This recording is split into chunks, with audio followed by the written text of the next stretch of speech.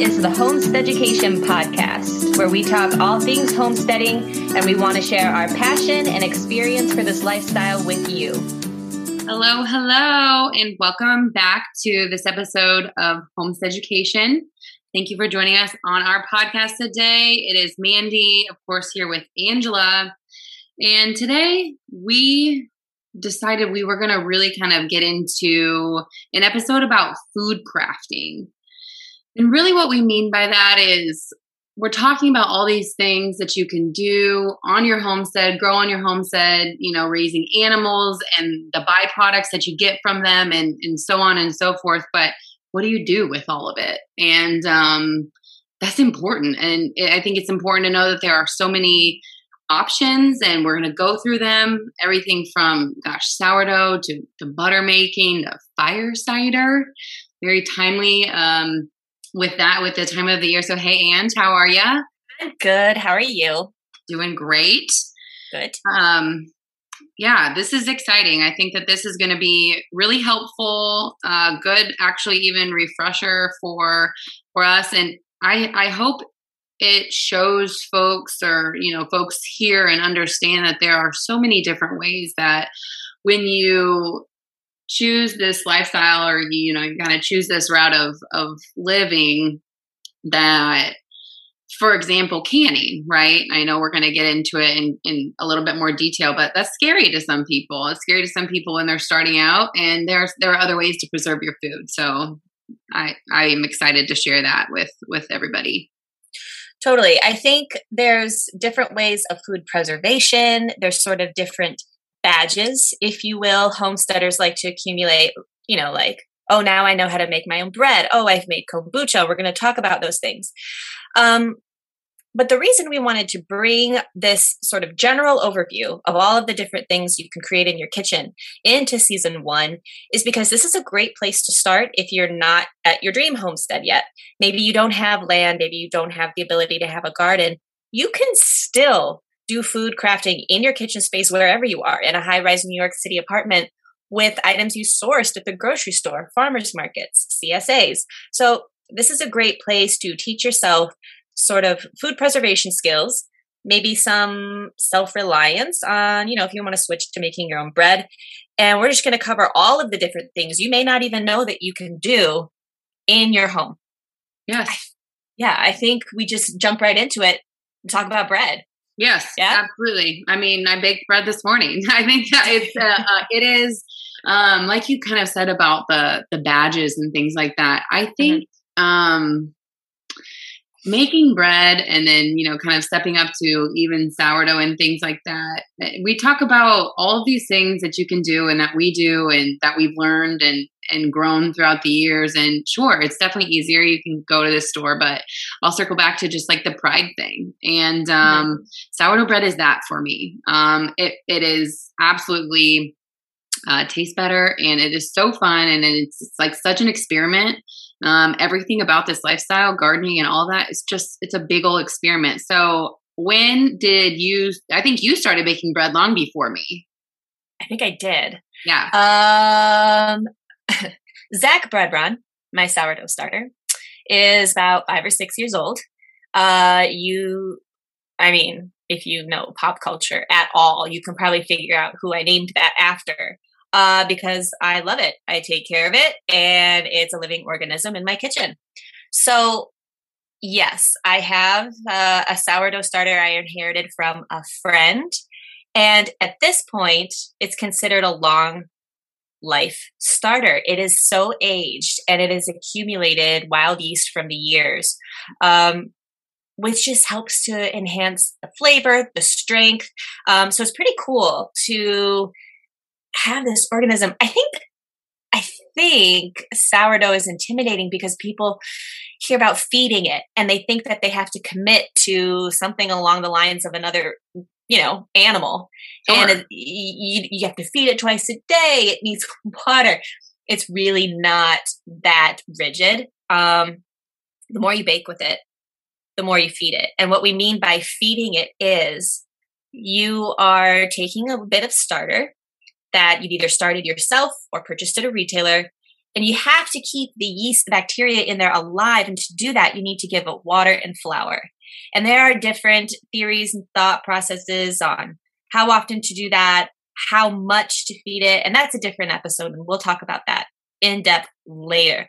But we're bringing this up because it is something that is approachable. It's not scary. And just like anything else with homesteading, there's a level of learning and experimentation.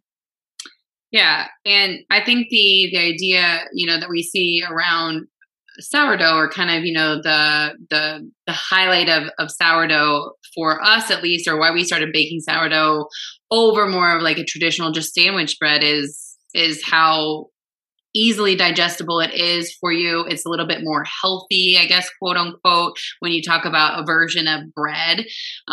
You can kind of switch out, and you can do this with regular bread as well, for folks that have gluten intolerance and all of that.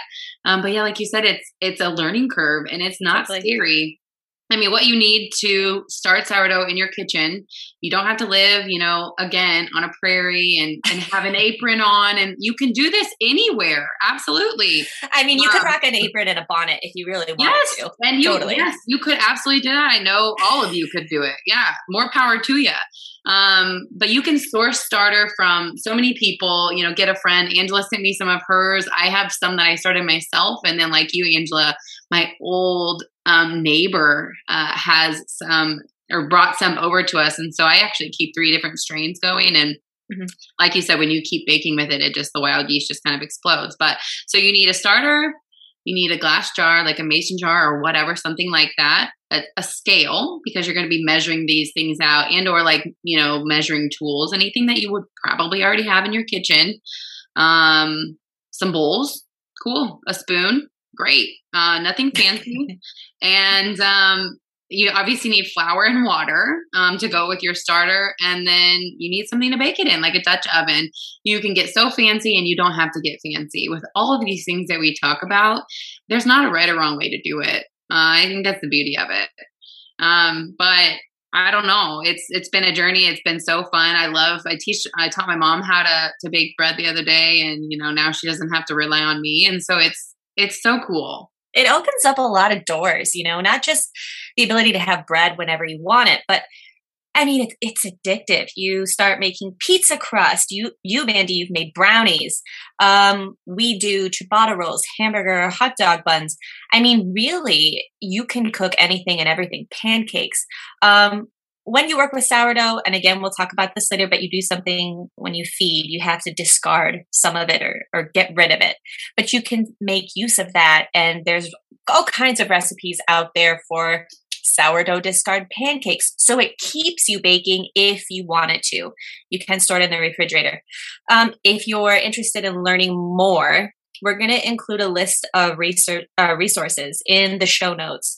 And we've got books, we've got links to some Instagram content, online classes. So take a look at the show notes for every facet that we cover here. We're going to leave you with some resources. The thing is, some folks might not be ready to jump into sourdough. It's just too intimidating. Can't do it. Maybe they'll want to make their own starter and they're having a hard time sourcing it. You can make yeast-based breads. There's no problem. There's nothing wrong with doing that. You just pick up a packet of yeast, jar of yeast at the grocery store, get it online. But if you remember when we recently had COVID, sourcing yeast was nearly impossible. And that's what brought a lot of people to sourdough, is because they could start their own starter in their kitchen and really sort of take advantage of yeast that's already in the atmosphere. But I mean, regular bread, that's just bread that's leavened with yeast instead of a starter. You can get that at the market, you can get it online, and then you just add basic ingredients, most often, usually water, flour, salt, oil. I mean, there's a bazillion recipes out there. Yeah. I mean, you bring up a really good point, and I know that we're going to keep trucking along, but with the pandemic and the yeast shortage, it is, I think that the whole idea and, why we live this sometimes very intricate lifestyle, challenging, it's easy some days and what have you, lifestyle, because of things like that. It's being able to, oh no, I'm in a pickle and but wait, I know how to do this myself, or, oh, I have a resource and I'm going to figure out how to do it. And, another why, and this goes without saying for everything that we're going to talk about and that we probably previously have talked about and, futuristically will, going to the store and things like that. It's great. And not knocking it. We do it as well, but you just don't know necessarily where those things are sourced from. And I think that if you can kind of eliminate that, link and, it's just kind of better for you, maybe better for the environment. And we won't get into, too much nitty gritty there. But when we talk about living organisms, we talked about sourdough, another, a big kind of fad, if you will, but long time. Like, it's like coming back around. It's very cyclic. Like, it's been around for so long, and now we see so many people bringing it back to, their kitchens, their modern day kitchens, kombucha. And I think for the main reason of health benefits, honestly. Mm-hmm. Yeah, I think so. It's interesting. If you're unfamiliar with kombucha, it's this idea where you're fermenting, using something called a mother, or a SCOBY, which stands for Symbiotic Culture of Bacteria and Yeast. And just like a starter, it's the same kind of idea. You're feeding it, except you're not using flour and water, you're using sugar and water. And this mother, which, to paint a picture for you over the airwaves here, looks like a fattened up piece of bologna, and it feeds on the sugar. And every single time you make a batch of kombucha, that SCOBY grows and it adds a layer. Just like with sourdough and starter, you can continuously, as long as you're feeding, be baking with a kombucha SCOBY, or, if you want to call it a mother or a starter. Every time you make a batch with it, you're getting that layer. You're going to be continuously having a viable SCOBY in your kitchen. You can break it up. You can share it with friends. You can sell them. Why make your own if you can get it so easily at the grocery store? Well, because you're removing product packaging. Mandy talked about that before with bread. Kombucha's pricey. Yes. If you get a bottle at the store, it's like $4 or $5 for a small-ish bottle. You can make your own for so much less. And then you just have control over what's going in it as far as additive and preservatives and flavor. If you really just want a straight up strawberry kombucha, that's kind of hard to find. There are all these mixed tea flavors. You can control what is going into it, which is pretty cool. And it's just another way to use your own or local produce and herbs. When it comes to fermented items, and we'll touch on fermenting more in a little bit here, you really need something that's non-reactive to contain these items in. Most often it's ceramic or glass. You don't really want to use metal. We're looking at wooden spoons. Obviously, you need your SCOBY, you need your sugar, and then you just need glass bottles that you're going to pour it off in. I think, though, maybe something we should touch on real quick is sanitation. With any of these items, you got to have a clean kitchen. This isn't something that you come in from cleaning the kitchen coop and immerse those eggy, poopy hands into your bread dough or into your kombucha product. There's a level of responsibility that comes with all of this, not just because you're going to get sick, but it's just going to affect your final product, right? Yeah, absolutely. That goes without saying, but I think it's even more crucial because when we talk about sourdough and kombucha, when you said it, it's a living organism. Like it is, that yeast is alive. And, that's why it's so good for your gut. That's why it's so good for your digestive health. And, the main real reason why a lot of folks are getting into this. But yes, absolutely. Sanitation is key. And you touched on, what you need. We don't actually have a SCOBY right now, but we did for many years. And it is, I will say, an acquired taste. Yeah. However, it's kind of just like knowing the benefits for your body. And again, it is a prideful thing to be like, hey, look at this. This is so awesome. You go to the store and you see it. And like you said, it's pricey. You're like, no, I can do this in my own kitchen. And that is the ticket. Mm-hmm. Totally. Yeah, I know. So moving on, I think. Yeah. Mm-hmm. to, I don't know, do you want to switch to talking about kind of like dairy and all of those things? Or do you want to kind of dive into more of probably what folks are going to do next in regards to, hey, you have a garden and the many ways that you can preserve, your beans, tomatoes, peppers, all of that? Sure. Let's go into sort of those food preservation ideas, because that brings us back to fermenting and pickling. We've been talking about fermenting a bit already with the kombucha and the sourdough. Let's jump down there. Sure. So, I mean, we said it in the very beginning of the episode, and there are so many, ways to do this. I think, the main thing that you hear over the waves is canning, pressure canning or water bath canning. There's some different verbiage, different ways there. And for, people, it's scary. It was scary for me for a lot. I think that you just actually started to do it. And yeah. Right. It is a little bit scary, because you get into, the preservation of all, the materials actually in there. You have to do it correctly. Otherwise it's unsafe to eat. Right. And so when you get into all that, you want to make sure that you're doing it right for you and your family, but you don't have to do that. Right? You can dehydrate. You can. You can freeze. We do a lot of freezing, blanching and freezing with a lot of our vegetables. You want to touch on what blanching is real quick? Again, this is in the show notes, but let's touch on blanching and why we need to do that. Why does that coexist with freezing? I mean, so blanching is basically when you are cooking something in boiling water. So, for example, I'm thinking of what we blanched this past year, broccoli. So we freeze broccoli, like those florets. So I'll pick them when they're kind of young. And you are blanching. So you're putting your food, your product, so broccoli, in boiling water for a very short period of time. Like we do maybe 2 to 3 minutes. And then right after that, you're plunging it into an ice bath. So, bowl or your sink or whatever. And the reason it kind of like preserves it in that like crunchy stage. If you are just taking your broccoli and you stick it right in the freezer, when you we thaw it, it's just going to be like mush. And you kind of lose the nutrients as well. So blanching is key for a lot of things, beans and things like that. When we freeze tomatoes, we don't blanch those, but story for another day. But that's kind of the nitty gritty of blanching. I don't do it any kind of fancy way. We don't have a blanching basket or anything like that. I just use boiling water and stick it in the sink with ice.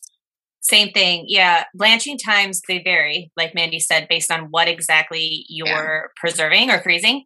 But if you think about let's stick with the broccoli. If you were to pick or harvest broccoli, it's going to start breaking down in theory the moment you harvest it, right? So that's why we try to use fresh produce as soon as possible. We can sort of we can't completely stop, but we can slow those enzymes that are breaking down the color, the texture, the crunch level. We can slow those if we blanch it and then freeze it. Like Mandy said, if you just put something in the freezer, not only are you potentially harboring bacteria that could just suspend itself in the freezer, but you're going to help preserve the crunch factor, the nutrients, and the color and just general appearance, the taste too, if you blanch it first. And then, you just put it on a single layer baking sheet. That way too, when you flash freeze it that way, just suspend it in a single layer for a second rather than throw it all in a freezer bag. I mean, if you've ever just done that, it comes out like one huge heap of ice and then it's like hard to measure out. So just do yourself the favor. But again, in the show notes, freezing is great because it's it's an approachable, accessible skill. Anyone can do it. All you need is a pot of water and a pan and a freezer bag or a freezer container. You pop it in and you're done. Dehydrating is something that's a good alternative. It's not scary. It's not something that I think people are intimidated by, like canning. And you don't even need a real dehydrator. You can just use your oven on the lowest setting. But that's a great way to store things without having to rely on a freezer. If your power goes out, that's sort of the great thing about canning is that you don't have to worry about temperature control, but dehydrating is that way too. If your freezer goes out, no big deal. You've got things in jars on a shelf in the pantry that were dehydrated. I I mean, did you want to touch on that real quick at all before we jump into some of the canning differences? No, I mean, I think it's just, right, dehydrating is removing moisture. So it's like you said, you can do it in your oven, you can do it in a dehydrator. We dehydrate and or freeze most things just because of, space and ease, I guess, time. It's very, when you're in the like peak of harvest and you pull out all of these onions or you pull out all these peppers or, whatever, it's easier for me to cut them up, blanch them and throw them in the freezer or throw them in the dehydrator and then you go outside for the rest of the day. So no, I think it's just knowing that there are other options and we will dehydrate, herbs, for example, and then have a whole jar of them for the whole year. And I promise you all that when you do that, you take that time and then you cook with it in the dead of winter, it not only tastes better, you can tell. But again, we go back to that pride thing. So canning. You don't can, right? So not on a regular. It is definitely more of like a goal. We will can like tomatoes, sauces, things like that that that you're going to have, I think it probably will change when we have children. But we don't do, the major canning of fruits and things like that. I know some people that is like their major way of putting up food, and more power to you. It does take a lot of time. It does take a lot of practice. It does. Storage space, really. If we're being totally practical, you have to have a lot of space to store this stuff. You probably, you canned this past year, right? Canning is definitely my go-to source of preservation now. I've been water bath canning for years, which, that took a lot of sort of getting used to, and you develop a comfort level like you do with anything else on a homestead. But just this last year, I started pressure canning. The reason I was freaked out, I think the reason a lot of people are freaked out is because you envision that with pressure, you expose yourself to an explosion in your kitchen. No. But if you have quality new machinery that you're working with and you read your manual, because that's what it's there for, that eliminates some of the fear. I watch a lot of YouTube videos. I don't know a lot of people that pressure can. Those that I do know on Instagram I contacted. But it's just research and unfortunately experimentation. Right. Here's why I water bath canned. It just seemed like a more approachable way to preserve some of those things like tomato sauce. And I do successfully can enough tomato sauce to eliminate the need to get it at a grocery store, which is cool for us. We're Italian family. We eat a lot of pasta sauce, pizza sauce. So tomato products are big. And that was something that for me was a personal goal and I felt empowered by. But water bath canning, even steam canning, is really for high acid foods. When you have low acid foods, things that aren't naturally shelf stable, you need to raise the heat high enough and remove enough oxygen that you can make it shelf stable and safe. And the only option for doing that is pressure canning. Low acid foods, broth, meat, you have to pressure can those. Otherwise, your options are freezing, dehydrating. For me, I really wanted to make my own vegetable stock and have it be shelf stable and not rely on the freezer. And that's why specifically I got into pressure canning this last year. I didn't have an explosion. Not yet. Yeah. Well, that's good. I'm happy to hear that. I'm very proud of you. Thank you. I think it's important that we should note, when we talk about the two previous preservation methods, dehydrating and freezing, there are a lot of variables that you can kind of, go on a whim and do it, your kind of way, blanch for 3 minutes, maybe blanch for 5 minutes, probably all going to be the same. No big deal. You can dehydrate in different ways, but with canning, there isn't a lot of wiggle room. And I think that kind of goes back to the fear factor for some people there. You have to really follow a proven method. For one, that way it seals and it cans appropriately, so your efforts aren't completely lost. but so that you are actually removing and killing that bacteria, and that so it's shelf stable. You can't just like make up your own recipe for canning your tomato sauce. You have to actually follow, because right, it's science. It's not just like figuring it out on your own. There is a true try and true method to these things. So that's just really important to note. And I think, again, it goes back to the fear factor, but it doesn't have to be scary. Look, Angela did it. Mm-hmm. Yeah. Yeah. And my family, I mean, I've been having canned tomato sauce for, like I said, about 5 years now with water bath canning. Nobody's gotten botulism, which is the B word, right? Everybody freaks out about. Mandy hit it on the head. It's not cooking creatively. This is science. Yeah. If nothing else, go get the Ball Canning book, which I link to in the show notes. Those are tried and true recipes. They've been tested in labs to ensure that the pH balance is where it needs to be in order to make it safe for you to consume. So just beat that into your head if you have to. Yep. This is science. Yeah, absolutely. Another way that we can kind of touch on pickling, right? So it's totally. You're using some of the same materials as canning. You know, a lot of people want to put away pickles, and so you can do things like refrigerator pickles. Very easy recipe. You can pickle so many things. I think a lot of it's becoming more of a again, I'm going to use the word fad, but it's becoming more popular. I think it maybe used to be very popular, and it's kind of coming back as a way to preserve a lot of things. Carrots, beans. I mean, if you have never tried pickled green beans, you're in for a treat, my friend. Dilly beans. Yes. I know. And it's things that you maybe wouldn't think. With pickling, you can experiment. Absolutely. See what it would taste like. 200%. And yeah, it's a little bit easier. So I think the fear factor is kind of removed. So basically when you pickle, you're just like making a brine. You can kind of do so many different things in your brine, make it, and that's going to be what gives your vegetables the flavor. And then, but I think real quick, sorry to interrupt, Bambi, but it is worth noting that this goes two ways. There's refrigerator pickling recipes and there's canning pickling recipes. Yes.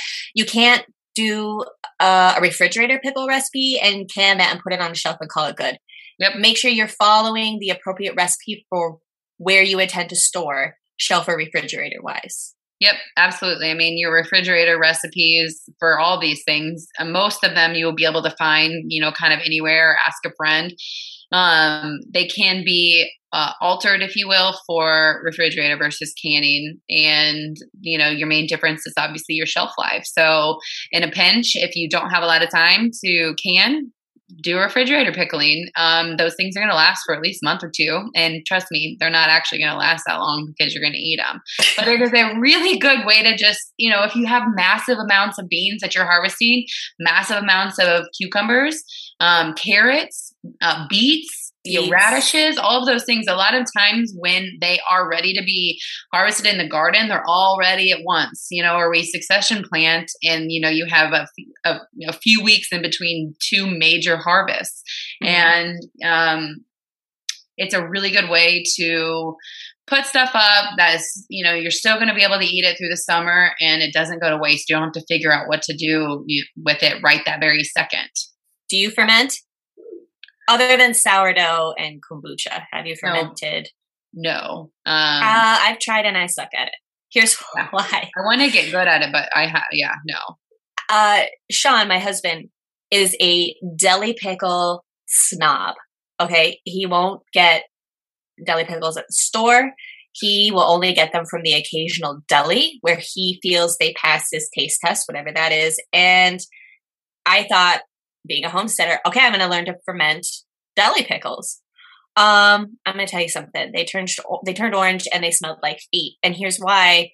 I did not get the proper weights. I didn't get weights, period. And so they ended up, even though they were below the we'll call it a brine, whatever, line,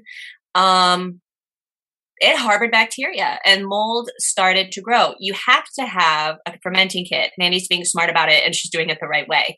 You got to use weights and you got to submerge it. But I mean, I guess beyond the deli pickle, why would someone ferment? It's health reasons, right? Yeah, it goes back to everything. I mean, it's kind of just like that beneficial bacteria we talked about with, sourdough versus just traditional store-bought bread or kombucha. I mean, it's just like good for your gut. And that's where it's at. So yeah, health benefits all around. New way to kind of preserve the harvest. I think it'll be something that we might try and tackle this next year, because we haven't really, dove into that too much. Are krauts and kimchis, are those fermented or are those pickled? I consider them to be fermented. I think that you can pickle some krauts, but I think that most folks will ferment the cabbage to make an actual kraut. Okay. Yeah. Okay. Well, gosh. You want to talk dairy? Yes. Let's jump up or back to dairy. This is timely. Very timely, and kind of a big subject. But a lot of folks consume a lot of dairy in a lot of different ways or variations of it. I don't know. I think that most people think of cows. We can kind of touch on, obviously, goats and sheep. We started with dairy goats. Now we're bringing home a dairy cow. Today. As we're recording this episode. Today. That's why it's timely.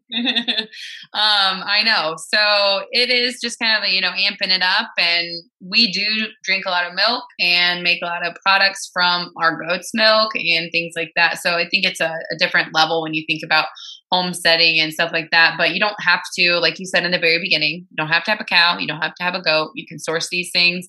You can make your own butter. You can do all of these things.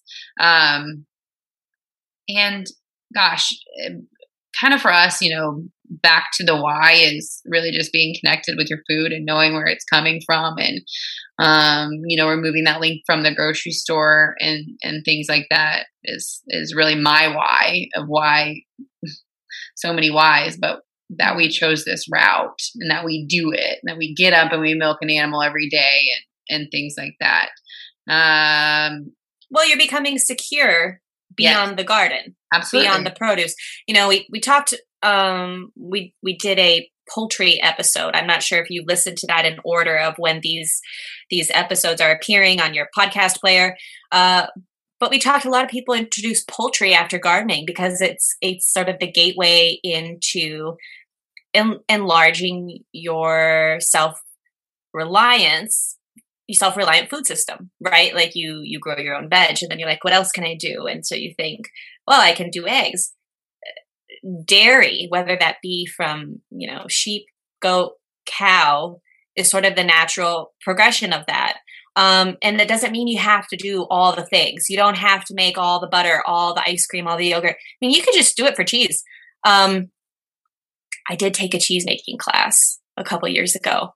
And it was probably one of the craziest, most interesting experiences I've ever had because I went to a Pennsylvania farm. I got up super early. The class started at 7 a.m. And it was no joke. The class was taught by this old-time farmer in the barn laundry room. And the class took place on top of the washer and dryer. She had her big pots and her curding supply. There was it was crazy, but it was also some of the best mozzarella I've ever tasted. There's something to be said for crafting something dairy-wise in your kitchen. And absolutely. Right? It's just like anything else. And it is just like so full circle. We talk about, removing the link and all of those types of things and doing it yourself. And it is very intricate and it seems very daunting. But it is just in such a connection back to all the things that you're sourcing. I don't know. That is the main reason when we talk about homesteading in general. It's just getting back to those roots. If I'm going to do it anyway, I want to just do it myself. Mm-hmm. It's not always feasible. And like you said, you don't have to do all the things and whatnot, but that self-reliance, it's becoming wickedly popular, and I'm definitely going to keep down that path. Yeah.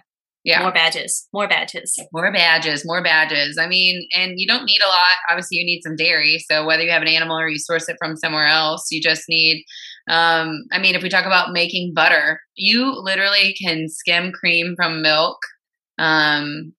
or, you know, buy cream from a local farmer or what have you and put it in a mason jar with a lid and shake it. I mean, that used to be kind of like the old thing I've seen, like people give it to their kids. It does take a long time. So if you'd like to occupy your children and for an hour or so, then say, here, shake this jar and make butter. You know, how cool though. But you also can just put it in like a blender. You can put it in a KitchenAid, like a mixer. And again, I don't know. I feel like I'm kind of talking in circles because I'm getting so giddy because our dairy cow does come home today, but it is just like that missing link, you know?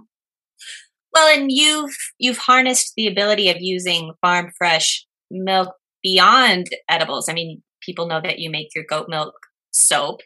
But for those that might not see Mandy on social media outlets, she has been milking her goats for a long time and making butter, making ice cream, right? Yeah. You've made a goat milk. Yeah. Yes. And yeah, it tastes good. It is just kind of like a thing where, you know, you make the farm work for you, right? You know that I'm going to house these animals and I want them to have a purpose. And you get up and you do those daily chores and then you're like, hey, I have this. What can I do with it? And it's the same thing with like the garden. It's the same thing with like figuring out bread. It's all of these things is like, hey, what are the different ways that I can make this last, that I can use this, that I can show other people how to do it? And it's incredible. Totally. Yeah. Did I say goat's milk soap? Because I meant lotion. I actually don't remember. We used to make soap and then we do still like for ourselves, but yeah, lotion is what we do most now. And the benefits of, you know, the milk for your skin. There is a reason why, you know, the old folks in like other countries take milk baths because it is that good for your skin. So I think that we have talked about so many things, right? I don't know if you want to kind of touch on any type of like an infusion. I don't, you know, those types of things. I know that you infuse probably a little bit more than what we do. We used to a lot for soap and stuff, but touch on what an infusion is if somebody has no idea. Yeah. So especially when you get into like home apothecary topics of conversation, you hear about infusions or tinctures. So essentially it's like steeping. You can think of it like steeping tea. I might take a jar and put some vodka in it, or maybe I'm working with an oil, like Mandy mentioned, to use later on in soap, or even just water. And you're steeping it, you're marinating it, whatever you want to call it, herbs, fruits, because you're trying to extract those properties from whatever that material is and steep it and put those properties in the liquid. And later on, you would strain it. So some are sun infusions. Some you want to be completely in the dark. These aren't necessarily just used for medicinal purposes. I mean, vodka, people infuse vodka for drinking. Some people make it for ingestibles or salad dressings. So there's all different ways to use an infusion. Where the line kind of blurs between infusions and tinctures. Tinctures are sort of the same thing. They're steeping material, but usually not just one. It's some sort of concoction. So you might be using a mix of herbs and berries or spices or whatever. And again, you're just extracting the beneficial or healthful properties from that and pulling those particles into the liquid. Tinctures, more often than not, are going to be taken with certain dosage guidelines, and they're taken as a medication. Similar to like an elderberry syrup. Yes. Yeah. Elderberry syrup is just more of a quick, usually stovetop extraction and then discarding the berries. Yes, I was just going to bring that up. So you read my mind. I mean, again, we threw so much information at you right now. I think that a good thing, or, you know, a way to kind of circle or tie this all in when you're listening to this and as you go through your day or, what have you, when you sit down, or you're not sitting down to cook, but when you go to your kitchen to cook dinner tonight, look at everything that you pull out of the fridge or look at everything that you pull from your pantry or your storage and think to yourself, do I want to make this? Can I make this? Is there a different way for me to source this? Is there a better way for me to, preserve or, have a more longer shelf life for, X, Y, and Z. And that is a really good way to just kind of get your juices flowing. What do you use the most? And figure out the best way to preserve that. What do you want to learn? What do you want to try? And if you look at exactly what you use most, what you do most often, what's going to work best for you? Do you have freezer space? Do you have, storage in your basement for canning supplies? And I think that is a good way to get your mindset going when it comes to food crafting, when it comes to preserving, and that's the best way to start. Yeah. Ditto. I mean, I think that's what homesteading is, right? Being able to harness some self-reliance when it comes to your food source and your food security. So yeah, again, take a look at the show notes. Lots of resources, lots of information there. Links to classes, books, Instagram accounts, all kinds of references there for you. I think we will definitely cover, if not all of these, most of these topics in depth in future episodes. So if you're feeling like you want more info on sourdough, hold up. We got you. We're coming back. There will be more episodes. Today, we're just trying to sort of help show you the possibilities of what you can do beyond standard bread making, beyond dehydration in your kitchen. Yep. I think this is good. Yeah. Just get the juices flowing and kind of know, hey, there are tons of options and y'all got this and we got you. So thanks so much for hanging with us, and we'll be back soon. Thank you so much for tuning in to this episode of the Homesteaducation Podcast. Any relevant material will be put in the show notes. We hope you'll share our episodes and also click that subscribe button. For more information about this podcast, you can visit us on Instagram at Homesteaducation Podcast. Angela can be found online at axeandroothomestead.com and on Instagram at axeandroothomestead. Mandy can also be found online at thefarmermandy.com and on Instagram at Wild Oak Farms. We'll see you next time.